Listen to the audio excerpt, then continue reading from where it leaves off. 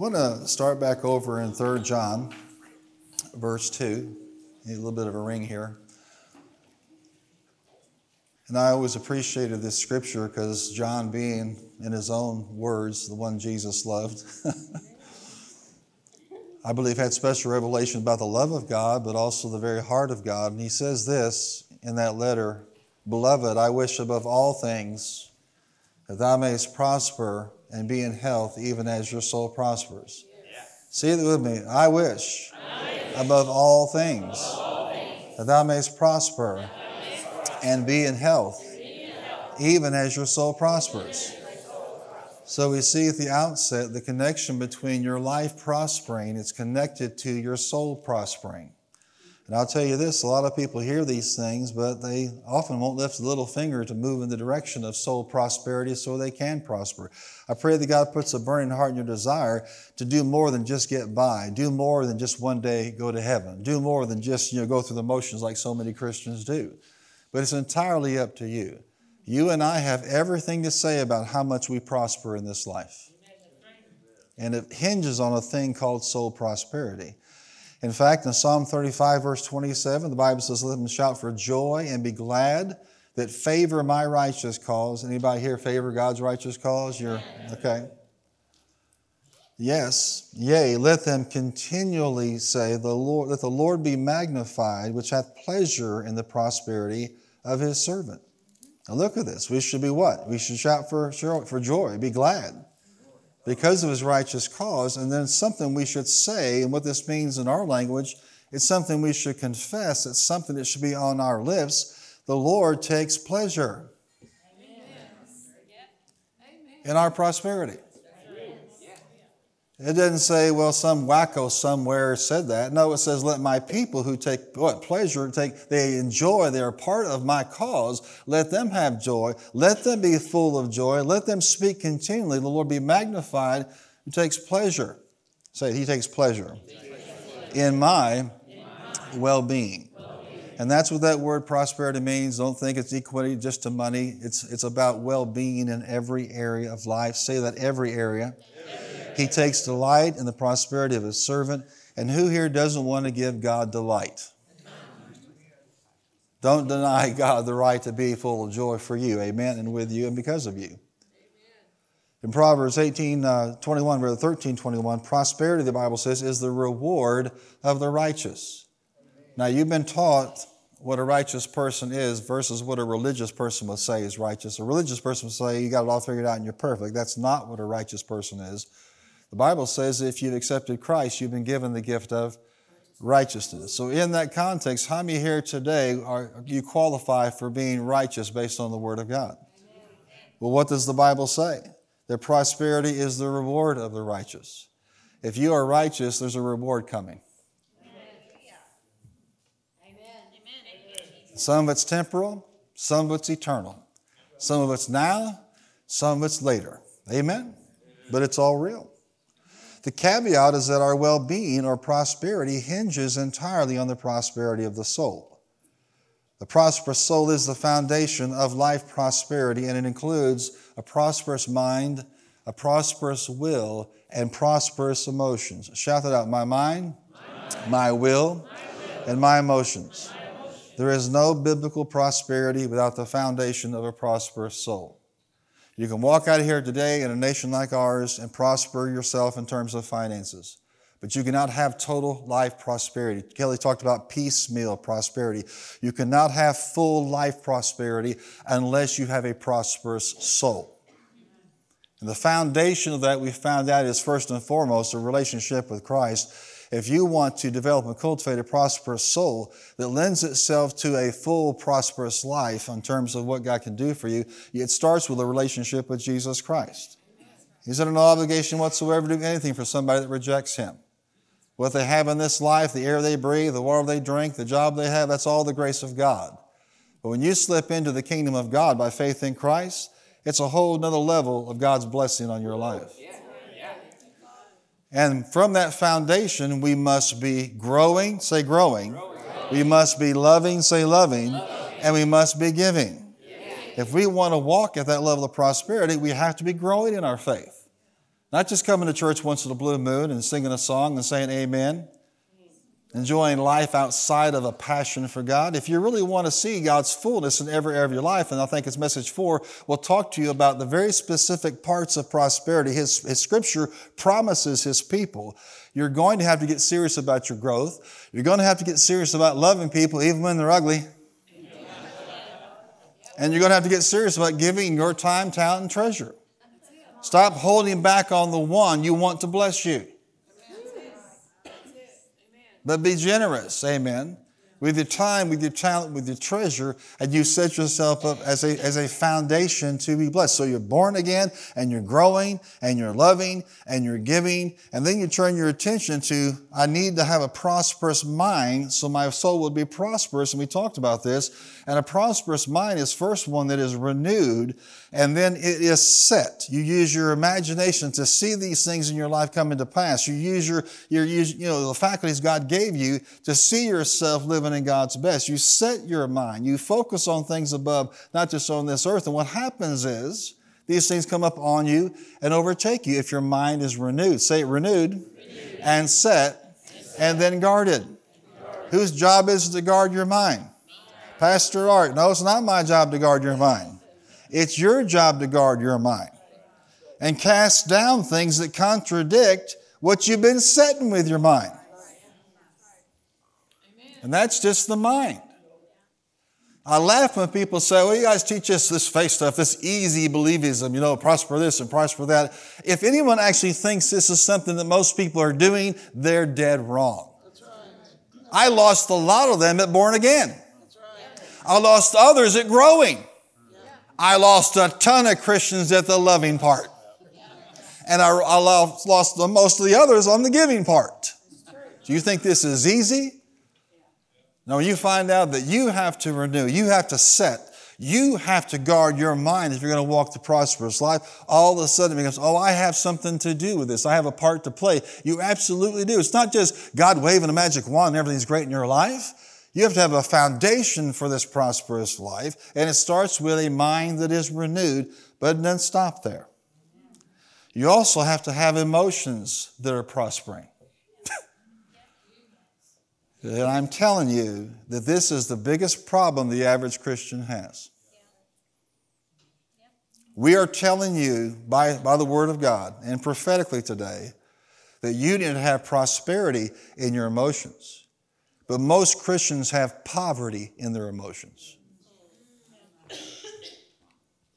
Explain this to you. You've probably heard the terms emotional intelligence, emotional maturity.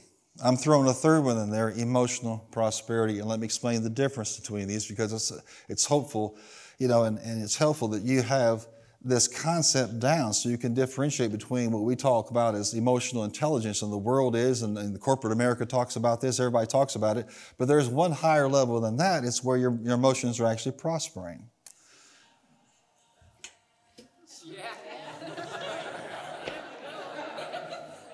All righty then. Is that a ringtone?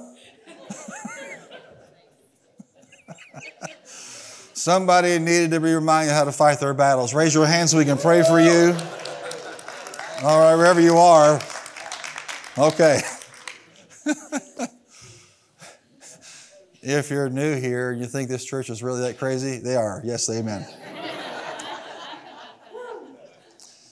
Emotional intelligence is recognizing and understanding your emotions and the emotions of others. That's all that is. I recognize and understand my emotions.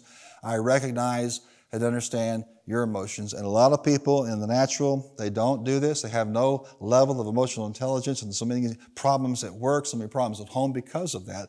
But that's not the only thing you need to have. Then emotional maturity is taking ownership and responsibility for your emotions and emotional state. It's not just understanding and recognizing my emotions and your emotions. It's taking responsibility for my emotions. I don't say things like, you make me feel. That is an emotionally immature person. You're not capable of making me feel anything. And I'm not capable of making you feel anything. And it is a cop-out to live that way. Are you here today?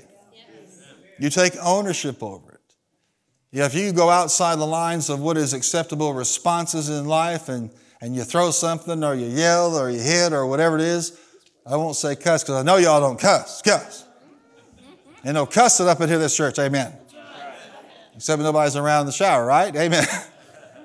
In between workplaces and the home. No, you take responsibility. You don't transfer that onto somebody else. Say it with me. Emotional maturity. Taking responsibility for my emotions. If I do it right, it's on me. If I respond inappropriately, it's on everybody else. No, it's what? It's on me. Emotional prosperity is the ability to feel strongly, to identify and acknowledge my emotions, your emotions, to take responsibility for my emotions, but it's a step further. It's the ability to feel strongly without allowing myself to decide, direct, or dictate. In other words, I feel things, but it doesn't move me to action. It doesn't push me to do things, to say things, to operate in a way that I know is not godly. Emotions that are prospering are people that have fully functioning emotions. They're sympathetic, they're empathetic, they feel hurt, they feel pain, they feel sorrow, they feel regret. Are you here today? They feel frustration, they feel anger, sometimes they're filled with fear, but they do not move or decide or direct based on what they feel. That is a rare breed in the body of Christ. And if you don't believe it, you can follow people all the time who get offended, get uptight, get upset, and they pop off their mouth, they run away, they disappear, they hide because they think it was an intellectual thing, but it wasn't. Now my point is, what good is it to have Christ? What good is it for you to be growing and loving and giving? What good is it you have a renewed mind, a set mind, have a mind that's guarded, and the first time somebody rubs you the wrong way, you go off half-cocked in your emotions and shut everything down that God was getting ready to do. It wasn't because you aren't saved. It's not because you weren't growing. It's not because you weren't giving. It's not because you weren't necessarily loving in general. It's not because your mind hasn't been in the Scripture. It's not because you haven't been to church. In that moment, you allowed what you felt to compromise everything God wanted to do in your life. And it's nobody's fault but yours or mine. Suddenly, Pastor, I'm having a revelation of why you said some folks wouldn't want to hear this. Well, you're already here now. Ushers, get the seat belts. Pull out the crazy glue. We're going to fix this thing in this here church today. Amen. We're walking out of here with prosperous emotions, or we ain't walking out. It's fix this thing or beam us up Jesus. Amen. Because your best life is tied to you not just having emotional intelligence and emotional maturity, but you having emotions that are prospering. Amen. We can feel things as born-again, spirit-filled believers deeply without letting them run our lives. You've heard me say for a long time that God gave us our emotions to experience our lives, but not to run our lives. What God is doing in this message and in this teaching vein is giving us the revelation of why that is so critically important in your life. Why these things are so important and why they affect how well and what happens on this life, in terms of God's blessing in your life, in terms of what you receive from Him, in terms of living a full, prosperous life. Don't think that you perpetually handle things wrong and then look at God and say, it's your fault, you're holding out on me. You focus on being born again. Say born again. You focus on growing. Say growing. You focus on loving. Say loving. You focus on giving. Say giving. And you focus on renewing your mind. Setting your mind. Amen. Guarding your mind. And you focus on, from now on, cultivating emotions that are prosperous.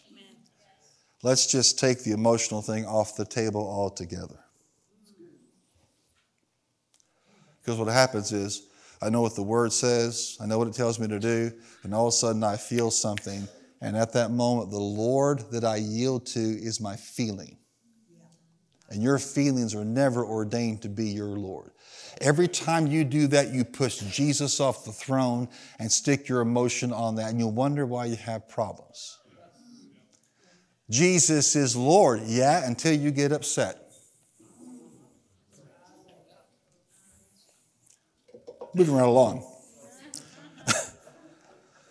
There's a lot of talk about having a spirituality that is emotionally healthy. It's the latest thing today. Are your people, being spiritually abused? Are you expecting too much for them? Are you digging into their business, and blah, blah, blah, blah, blah, blah, blah, blah, blah. That's the wrong-headed approach.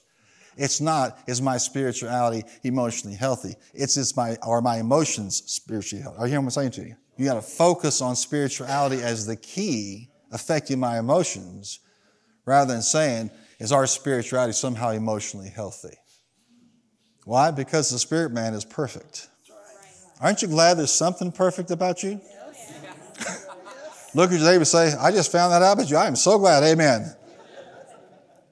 That born-again spirit is perfect. Left alone, no body, amen, no warfare in the soul. You would choose God every single time. But that's not the way it is. But I can tell you this, one day, your body and your mind and your will and your emotion will line up perfectly with that born-again spirit. And aren't you going to be something to behold? But until that time, it is the preaching and the teaching of the Word, inducing us to bring prosperity into our emotions so that we're functioning at the highest level possible in Him.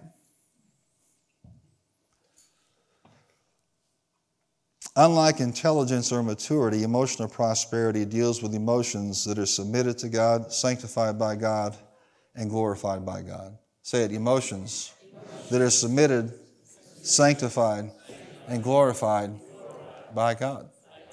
That's not possible. Yes, it is. All things are possible to him that believes. Anybody here ever, with a raised hand, ever went off on somebody? Ever? Raise your hand up high. I want to see who the heathen are. I want to see. Aren't you glad there's forgiveness? What we didn't think at the time was what was happening as a consequence when we gave ourselves the liberty to do that.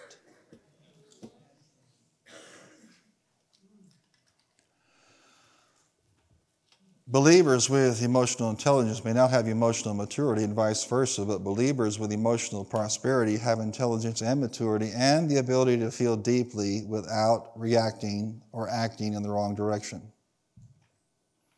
Amen. Every dimension, listen carefully to this, every dimension of the human being is affected by the fall. Everyone. Not only were you dead spiritually, it affected your body. The fall affected your mind. The fall affected your will. The fall affected your emotions. Now listen carefully. And Kelly alluded to it. He didn't just redeem part of me.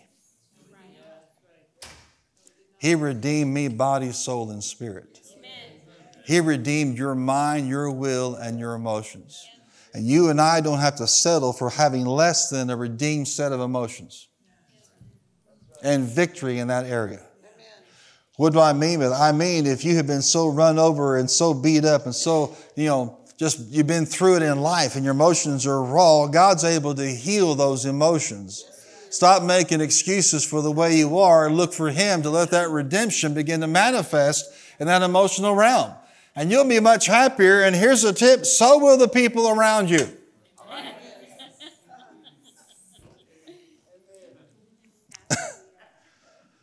We are redeemed from emotional poverty. Come on, shout it out. I am redeemed from emotional poverty.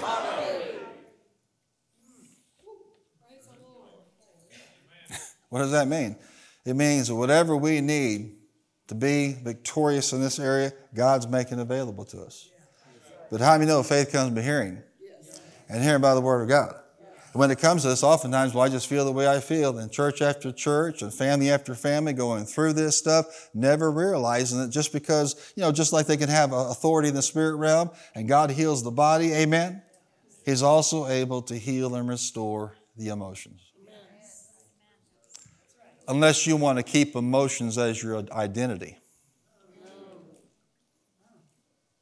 I'm the hurt one. I'm the betrayed one. I'm the one that got stabbed in the back. Some people are so attached to their emotional identity, they don't want to give it up to be redeemed in that area. Look at somebody and say, you got to give it up to go up. Come on, say it. You got to give it up to go up. How many like me, you want to go up? Glory to God. Amen. We got to choose to cooperate with God's Spirit and Word. Submit our emotions so they can be redeemed and healed emotionally in terms of our functioning, in terms of our outlook, in terms of how we do things day to day, in terms of feeling things deeply, but having the power to say no when they try to get us to do something. Yes, amen. There are several types of emotional conditions, and some of these, of course, will be in this room. And the first category are damaged emotions. And these folks operate inappropriate for the situation. Escalation at the drop of a hat, and sometimes they'll drop the hat. Look at somebody and say, you don't want to be like that. How their emotions get damaged? Originally at the fall. But then life. Stupid things happening to them. Betrayals and hurts and abuses of all kinds. And the devil will make some of those people try to think, well, you're just stuck that way. No, you're not. You are never stuck. Blood has been shed for you to be set free. So don't sit there in your damaged emotions and think about how they got that way and excuse yourself. Say, you know what? If they can damage it, Almighty God can repair it in Jesus' name. There is nothing that a man can do to you that God cannot and will not reverse. And I'm telling you that this is the last frontier for the victory of the child of God. Years ago, God spoke to my spirit and said, there are variables that affect your receiving that I haven't even revealed revelation about. They're in the book. You just don't have revelation about it yet. But I am in these last days revealing variables that affect your receiving. And I'm telling you prophetically today that emotional prosperity is one of those variables. It is faith. It is love. It is hope, but it is also you and I walking around out of emotional poverty and into what? Abundance and prosperity in emotions. But we cannot go around saying, I'm the damaged one. Isn't life terrible? It's so unfair. No, you were the damaged one in Jesus' name. The devil did his best, but his best wasn't good enough. You should be 6 feet under or in a gutter somewhere, but you're here and you're alive and you're victorious and you're overcoming.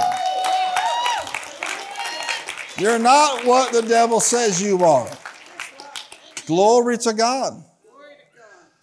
Some are here with broken emotions. You're unable to feel. And because of that, your emotions aren't prosperous. You're just numb. You can't feel yourself, and you can't be empathetic towards others. That's a dangerous place because that's what happens in terms of people who are sociopaths who can kill and feel no sorrow whatsoever. Run over people and have no regret.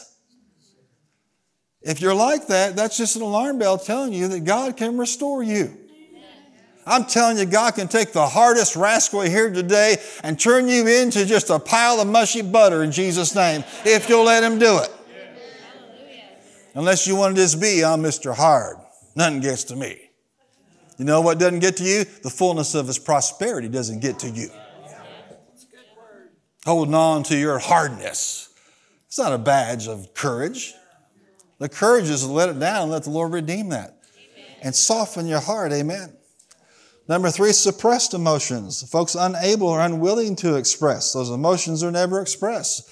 A lot of us are in that category. We're not as expressive as other people. Can God do something about that? As long as we realize He wants us to function in an apex mode in every dimension of our lives. Say it with me. Physically, spiritually, mentally, emotionally, in my will. We want to be good choosers and always choose what God wants for us. Glory to God. Damaged emotions, broken emotions, suppressed emotions. Number 4, I don't think there's anybody like this, but I'll find out after I say it because they'll probably act out. Are you ready? Histrionic emotions. Every day is a drama for these people. Every day it's something. That's just the way I am. I'm emotive. I'm sensitive. You're a basket case is what you are. You need healing in your emotions. And guess what? It's not just drama queens. That is a misogynistic, chauvinistic thing to say. When in my experience, I've run into more drama kings than queens. Some of you ladies say, yeah, I live with one. Isn't that amazing that a woman can give birth and a man gets a hangnail?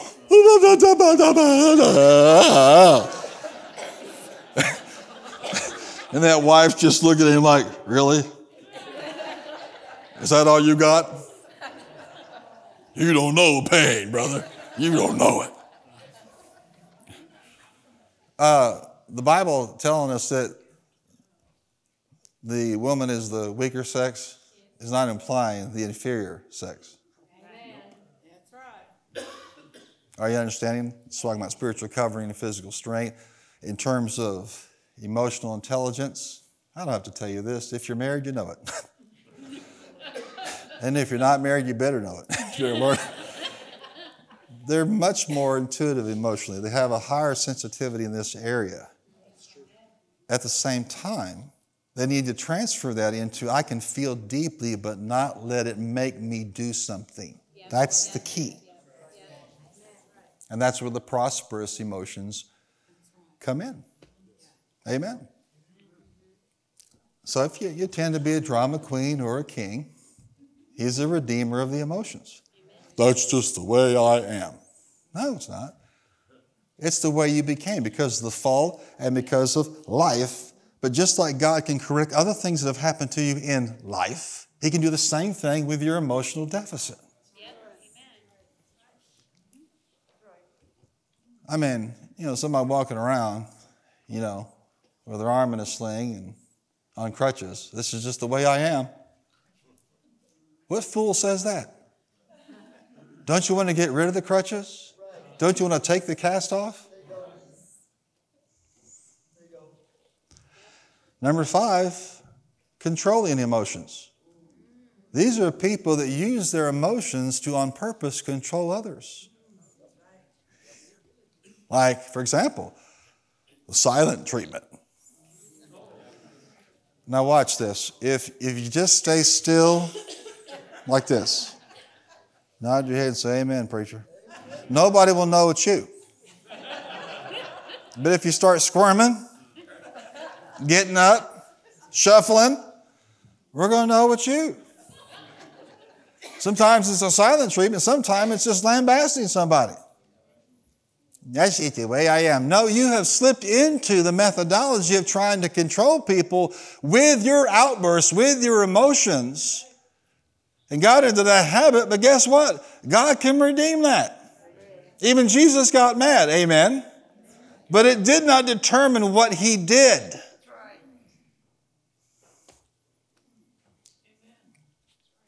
Hallelujah. Praise God. Let me give you the emotion principle today. In Ephesians chapter 4, verse 26, the Bible says, be angry and sin not. Do not let the sun go down on your anger and give no opportunity to the devil. You can feel something strongly without responding inappropriately or sinfully. Be angry and what? Sin not. We should not end the day under the control or lordship of some emotion. And that's what happens when we do that. James 1:20 says, your anger does not produce God's righteousness. No emotion produces righteousness. No emotion produces a child of God living right. Not one. That's not what they're anointed to do. It's not just anger. You could fill in the blank in this principle because it's the same thing. It could say, be happy and sin not. Can I help you out here? Can I see the hand of every American citizen? You have been given a constitutional right of life, liberty, and the pursuit of happiness. The Constitution was right on two regards concerning Scripture.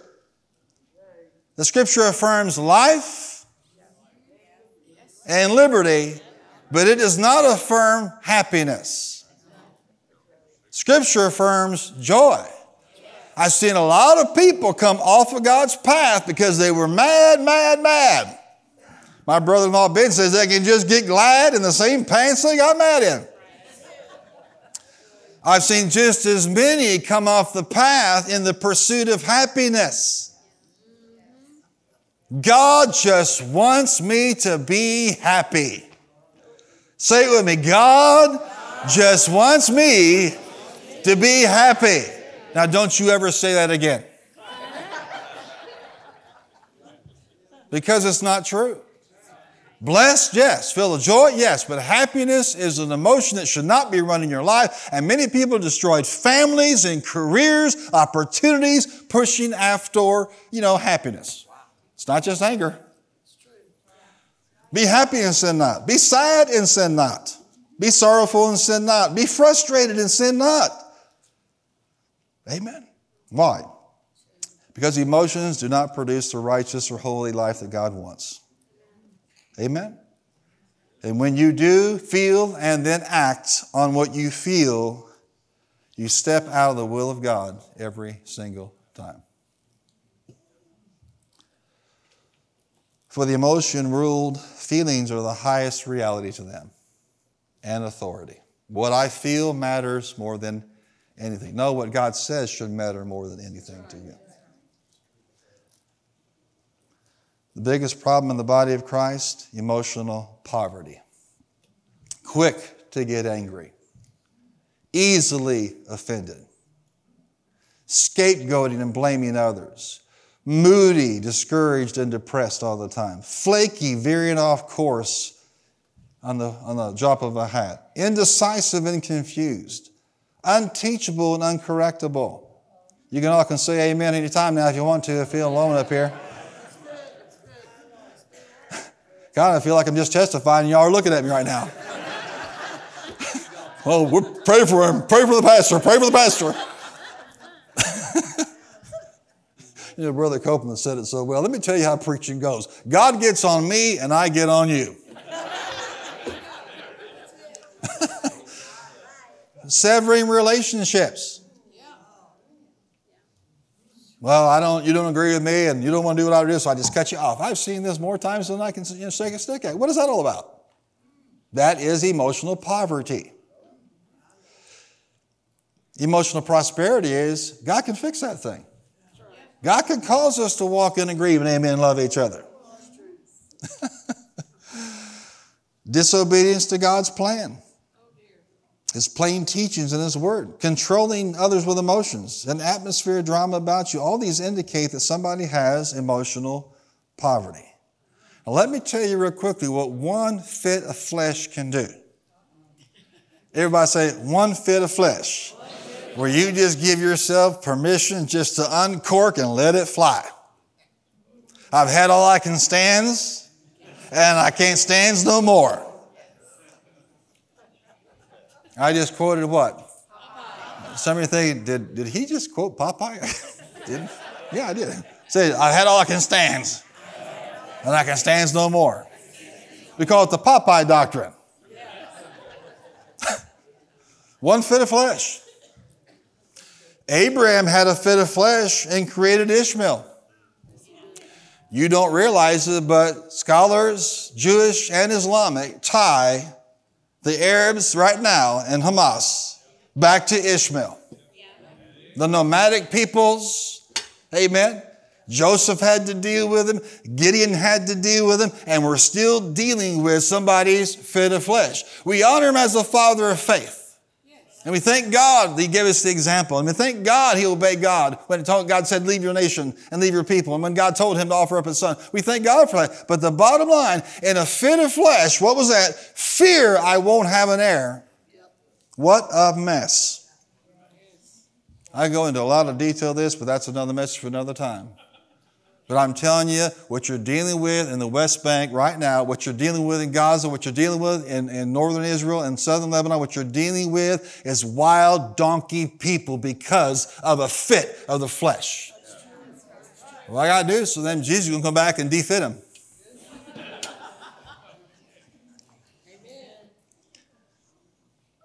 Chopping the heads of children off, burning children, raping grandmothers, and thinking you have moral equivalency to God's chosen people. Israel on her worst day does not do something like that. Make no mistake about it.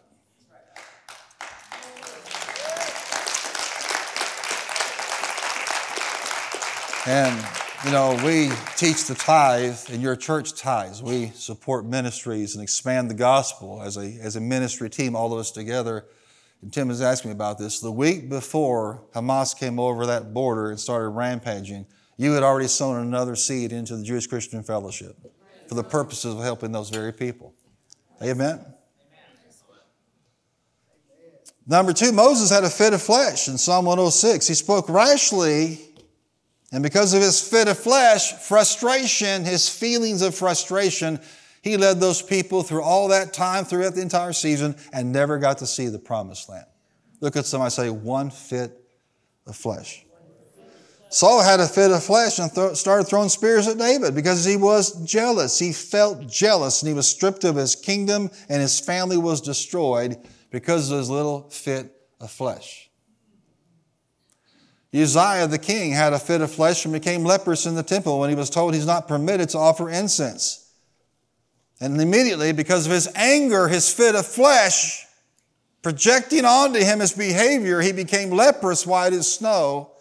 Can I tell you something? Listen carefully. Prophetically, a lot of people have sicknesses for the same reason. Your fits of flesh are hurting you physically. The rich young ruler was offered an apostolic call, and Jesus said, sell all your possessions, give it to the poor, come follow me. And the Bible says he went away sad. Say it with me. He went away sad. A fit of flesh cost him that. And there are scholars that speculate that this was John Mark and he came back later, but we got to stick to what the Bible actually says. All we know is the rich young ruler went away sad.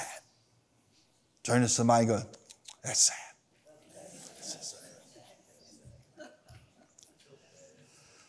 There's a man in Georgia who built a great Assemblies of God church years ago. I was in Savannah at the time. That church was running 1,500, 2,000 people. And I don't know what happened because I didn't know the inside story, but one of the district officials told me that somehow the pastor and a deacon had some kind of a difficulty. And in the middle of a sermon, he took off his size 12 shoe and threw it at the deacon. I see a couple going like this right now. I can't get these off real fast, so you're safe today, amen. Just took it and hurled at the guy. That was his last day in the pulpit. Look at somebody say, fit of flesh. Could he be angry, disappointed? Yes. Hurt? Yes. But can't he let that determine his actions? No. Amen. Kelly has a family member who has cut off their 2 kids because they voted for Trump. The son and the dad had a bet. Would Trump win or would Hillary win? And the son said, well, I believe that Trump will win. When he did, the man paid up and said, I'm never going to talk to you again. Say it with me. Fit of flesh. Well, Pastor Christians don't act like that. Don't owe Pastor me. Over something so stupid? Yeah. Hey, there's a neighborhood in this county. It's being developed. And the person who actually helped develop it put septic system, tiles or lines on the property next door. And then because they couldn't come to a resolution, they've gone to war. And so the man that owned the development, because he wouldn't allow the man to basically take over that property, that part of the property, decided he can't use the entrance into the subdivision. So the man, being an expert in excavation, built his own. And so then the owner decided he'd put a fence so he wouldn't have to look at this other guy. And so the other guy decided, I'll just finish the fence. None of them thinking, how is this going to affect the property values of all the numbskulls involved in that? Fit of flesh. You know what they used to do is just they used to take two people together like that and just smack their heads together like that. Knock some sense into them. That's what you do to get a fit of flesh. Well, I sure told them all you did was just shoot off your own foot. And on it goes. Crazy it is. So how do you cultivate it? How can I, oh please, Pastor, tell me. How can I have prosperous emotions? I'm glad you asked. Pastor, I just feel like repenting. Can we just do that first? Yes, we can. Amen. Anybody here ever have a fit of flesh? Watch this. The further you go in the things of God, and the further you go in leadership, further you go into the anointing, the less tolerance there is for a fit of flesh. That's the Bible. That's what the Word teaches on this thing. Okay, so let's say that you're in the midst of something. Somebody does something, somebody says something. Somebody doesn't do what you think they should do, somebody doesn't say what you think they should say. Amen. Somebody hurts you, somebody betrays you, you walk around with a knife in your back, you feel betrayed, you feel hurt, and now you're just about to give somebody the what for.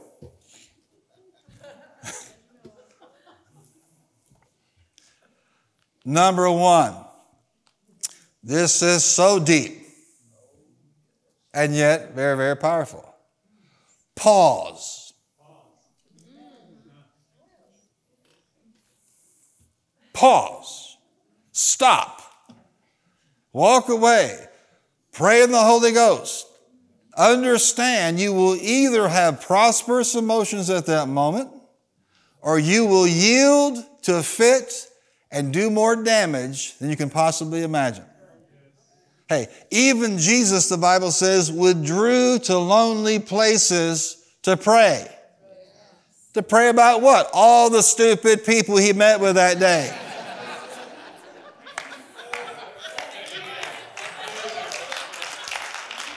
Mm-hmm. And if you've been in ministry longer than a year, not even that long,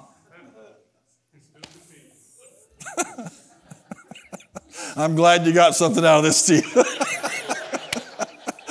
Look at somebody and say, stupid people. Raise your hand if you ever have to deal with stupid people. You pause. When you have poverty of emotions, you just react. You do. You step into it. You know, I'm just stepping up for myself. No, what you have to understand is see this from a spiritual perspective, that you prospering in your life by having a prosperous soul, by having a prosperous mind and emotions is more important than you getting to say what you want to say. That's true. That's true. And if it really needs to be said, it'll be said the right way, in the right tone, at the right time. That's good. That's good. Tamlin, some of you met her last week, 5 years old. She looks at my mom one time because she used to go up to spend time with them in Illinois and in Arizona. And when she's about 5 years old, she goes, Mima, they're on drugs. They're all on drugs.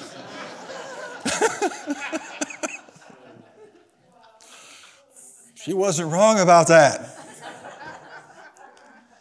Pause to gain perspective and allow the Holy Spirit to help you to assess the situation that's trying to rob you of your peace and your victory. Pause. I know he wants to talk to me, but I got to deal with this.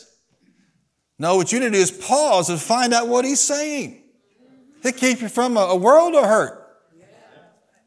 One of my favorite Brother Puckett stories is over in Mayfield. He pastored, I guess, 48, 50 something years, in a long time. He told me, no, he goes, I'm going to help you with this. He goes, one time this guy came in to see me, and he said, this is going on in the church, and this person did this, and that person did this, and you need to get out there and take care of this pastor. You're the pastor. You need to handle this. And he just looked at him very calmly and he said, I'm your pastor, I love you. Would you trust me to take care of this situation? Yeah, but this happened, and you got to get out there. You got to take care of this. You got to do something about this. He goes, will you trust me as your pastor to take care of it? Yeah, but you got to get out there and take care of this. Will you trust me? He finally said and agreed, yes, I'll trust you. And so by now I'm on the edge of my seat. What did you do? What did you do? What did you do? Brother Puckett, what did you do? He said, absolutely nothing. Because sometimes, guess what? Most of us are masters at not pausing. We are professional non-pausers. See how quiet it's getting.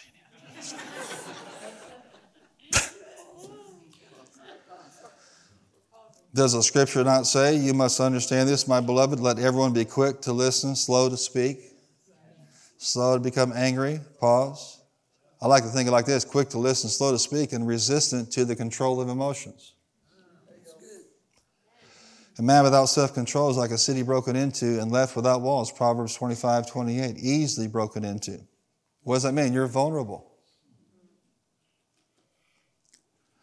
Whoever is slow to anger is better than the mighty, and he who rules his spirit than he who takes a city, Proverbs 16:32.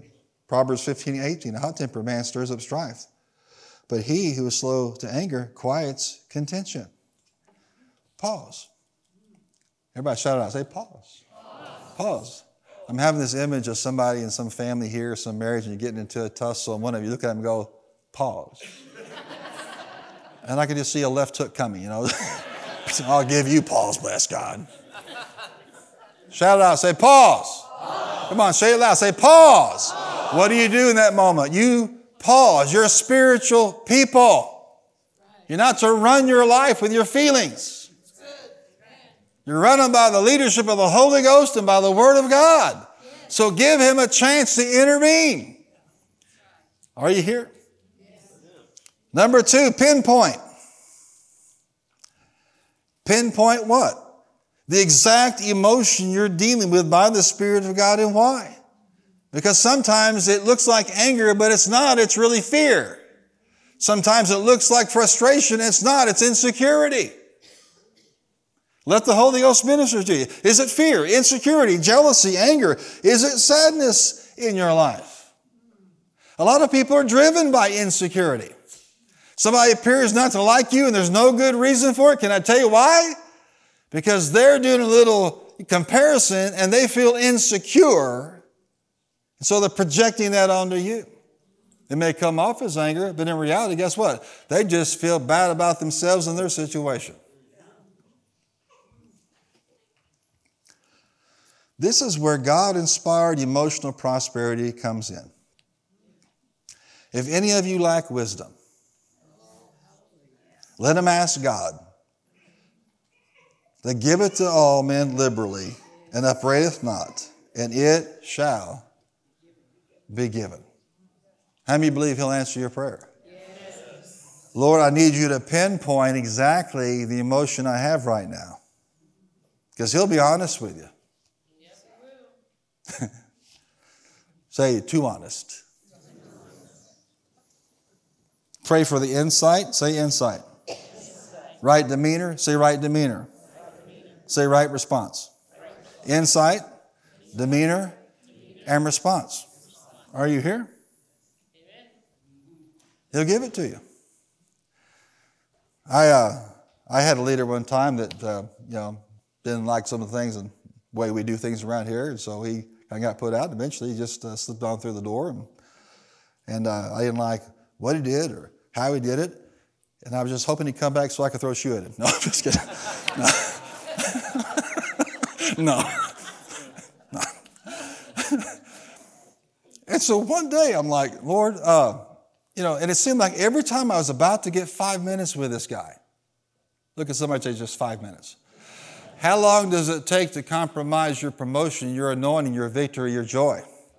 I said, how long does it take? A fit of flesh. See, the pastor wouldn't have a fit of flesh. I know, I'm so sanctified.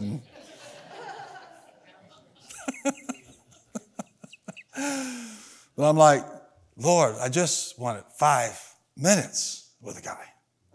And I am telling you, about a half a dozen times when we crossed paths, it just could not happen. And this happened over and over and over and over again. Look at somebody and say, over again. Over again. So finally, I did a smart thing. Pinpoint. Ask. And that's what he said. I said to him, I said, Lord, it seems to me, now, anytime you start out like, get ready to get both barrels. It seems to me that you're just protecting that guy from me. And what the Lord said is, no, I'm not protecting that guy from you. I'm protecting you from you. Selah.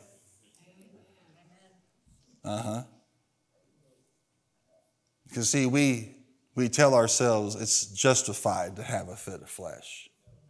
They got it coming. Well, they might have it coming. But if you want to walk in emotional prosperity and have a prosperous soul, you're going to have to let the Spirit of God and the Word of God guide you. Feel what you feel. I didn't feel any less the consequences of things like that. But it's one thing to feel it. It's another thing to obey that emotion and act on it. That's the difference for us. If any of you lack wisdom, look at somebody and say, if any of you lack wisdom. If you don't know, guess what? He'll tell you. Say it with me. Pause. Pinpoint. Number 3, pivot. Respond. Not react by doing what you're being prompted to do. And like the story with Brother Puckett, sometimes that means nothing. If I don't deal with it, who's going to? Maybe God can. He is all powerful, all knowing, almighty. You're not. Amen. He's most high. You're not. Pivot away from feelings into the direction of the Spirit of God. Walk in the Spirit and not in the flesh. We're dealing with part of your flesh here. And by the way, that's not a suggestion. That's a command of God. 1 Samuel 30, verse 6, David was distressed when he came back to Ziklag and found everything burned, family's gone, all their possessions gone. Immediately the men of God that came to him voluntarily to be a captain over their lives began to turn on him in bitterness, wanted to stone him. What David does at that moment is critical. And what did he do, the Bible says? He encouraged himself or found strength in the Lord. He was greatly distressed because, now watch this, greatly distressed. What? He was feeling something. Feeling what? Betrayed, hurt, despised. He also lost everything. But now he's lost the loyalty of the men that came to him. He's feeling distressed. Say it, distressed. Because the men were talking of stoning him. Each one was bitter in spirit because of the sons and daughters. But David found strength in the Lord his God. What if he had reacted? Ship his saddle home. It's over. See, those men represent a kind of, worldly person out there. David represents a spiritual person. And you and I can't go around acting like the rest of the world. Amen.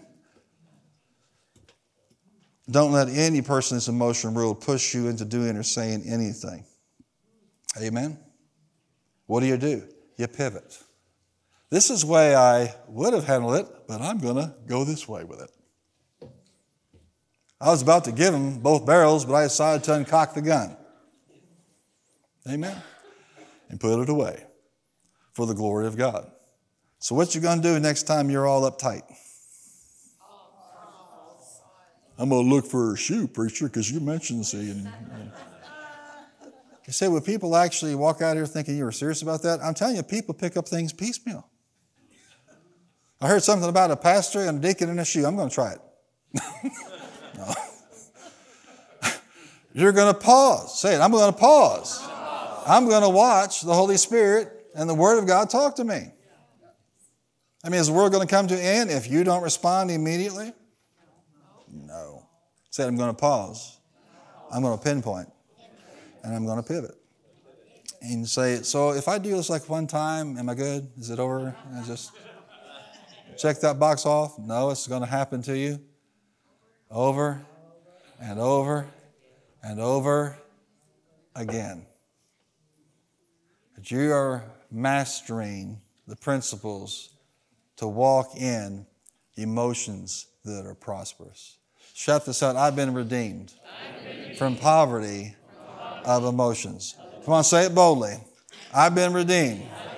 Stand to your feet and say it. I've been redeemed. I've been redeemed from poverty of emotions. Amen. Now we get to repent. Let's go ahead and bow your heads for just a moment.